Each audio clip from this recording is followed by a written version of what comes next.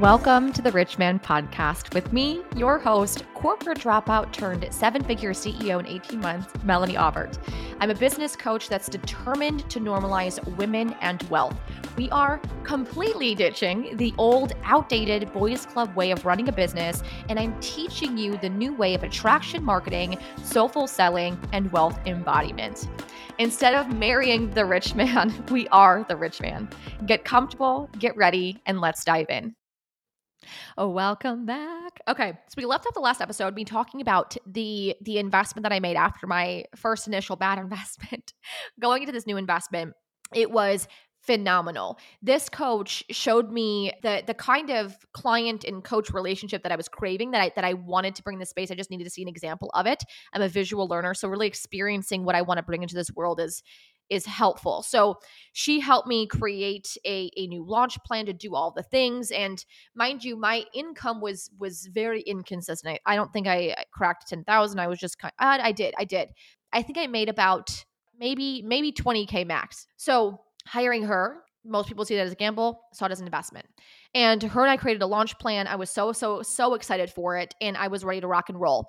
So I got married, and then after I got married, on my honeymoon, I literally was launching my new program. Like Matt and I just drove up to Wisconsin for a quick weekend, and him and I just enjoyed this little rental unit, and then I was just working the entire time. So God bless him.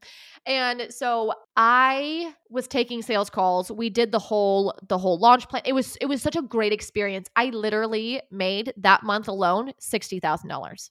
It was insane. It was insane. The quantum leap from inconsistent 3, 5, whatever I was making month over month to 60 grand a month. I was like, what the 60 grand for that month? And I think that from there it was 10, 15 consistent months after that. So when I had launched OMA officially with a really big launch party, it was a whole vibe. It was a whole experience. I closed 16 one-on-one clients. Let me repeat that. 16 one-on-one clients. Every single day for 3 months, I had 8 calls a day, okay? And I didn't go to the bathroom. I was literally on a call every single day. And it was crazy. So after this launch, right after the 3 months had passed, I hated the feeling of feast and famine launching an income. So I hated that whenever I'd launch, it'd be a big influx of income. Then I would dribble out, and then I have to do it all over again. It was very exhausting for me. I'm a projector in human design, so I have very, very low energy. And it wasn't working. It worked for that first iteration.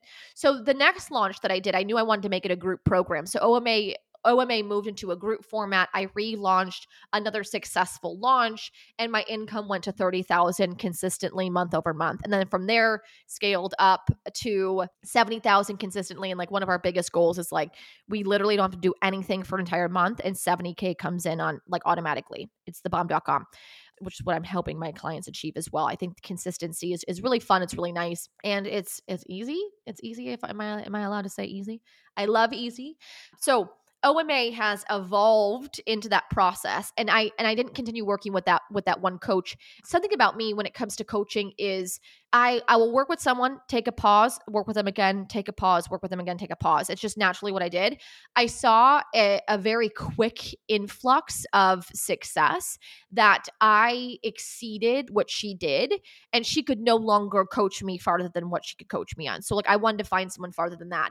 I ended up not working with someone until I think it was about a year. When I finished working with the second coach, there was this very famous sales coach that a lot of us know on Instagram, and she did a Black Friday special where she was doing one intensive calls with her.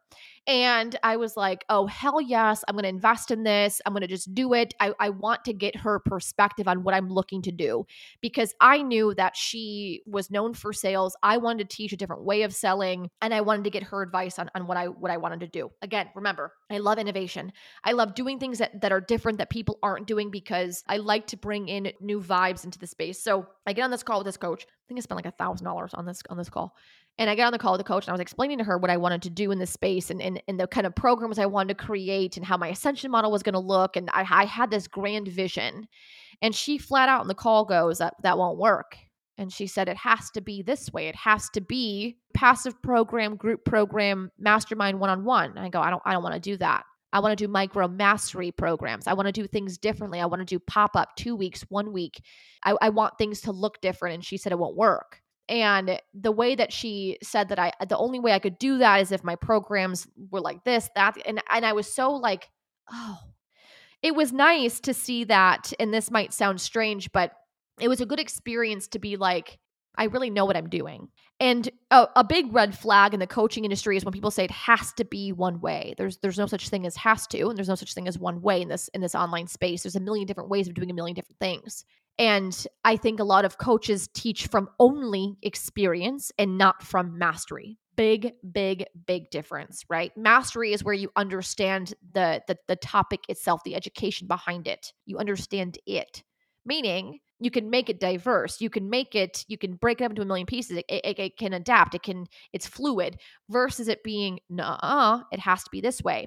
And it was like corporate flashback, right? Of like people telling me I couldn't do things. So I was like, F this. So I took a full year off from coaching because I knew that people didn't really fully understand how I saw things, how my brain was working, and what I wanted to birth into the space. And it was like off to the races from there. But what really helped me quantum leap so quickly, so really surpass income levels was, one, I never let the numbers mean anything, right? So like, again, if I had a numbers goal, I celebrated everything meeting up to that goal. I knew I was going to hit that goal when never really mattered to me. I always invested, regardless of how bad the experience was. I kept going. I kept seeing myself as an investment, not a gamble, and that served me tremendously in this space. I didn't make excuses. I always showed up regardless of making money or not. We don't realize that it takes 16 exposures to something in order for it to resonate, meaning you can walk past the same store 16 times and then 16 times is when you notice it. We show up once here and there and then call it quits and then wonder why no one's buying from us. And it's like, you gotta put it in. You gotta put the work in. I'm not saying hard work, just work, right? The doing, in order for people to see you as the expert. So excuses were the luxury I couldn't afford. Like I told you guys, I showed up regardless of being broke, regardless of feeling an imposter, regardless of my circumstance. I knew I had expertise. It didn't matter if I wasn't successful at the whole business thing yet. We all have a day one. The first time you do anything, it's going to suck. Your first story, right? I had a full mouth of braces when I was first showing up on Instagram. I didn't care. I could have easily said, I'll wait until my braces come off. I'll wait till after my wedding. I'll wait to the new year. I'll wait to this date, to that date, blah, blah, blah. All excuses. I couldn't afford it. Had to show up anyway. And I did. Showed up every single day on Instagram. I was in Facebook groups, making connections with as many people as possible, but not in a way of like numbers driven, like I was taught, right? I didn't see people as numbers. I saw people as people. So I was in the Facebook groups, genuinely connecting with people, wanting to create relationships with people and not just doing it for, well, when I reach 100, I'm likely to convert 10%. That was just not the vibe. So that really allowed me to scale quickly. And another piece of this that has really allowed me to quantum leap rather quickly, this is the last bit of my story, is I didn't look at people as competition. And naturally, people would trigger me or activate me when I would get a little bit of jealousy, right? I'd feel a little envious of their success, but I never saw it as, well, she did it because, and then insert X excuse. I saw it as proof that I could do it too.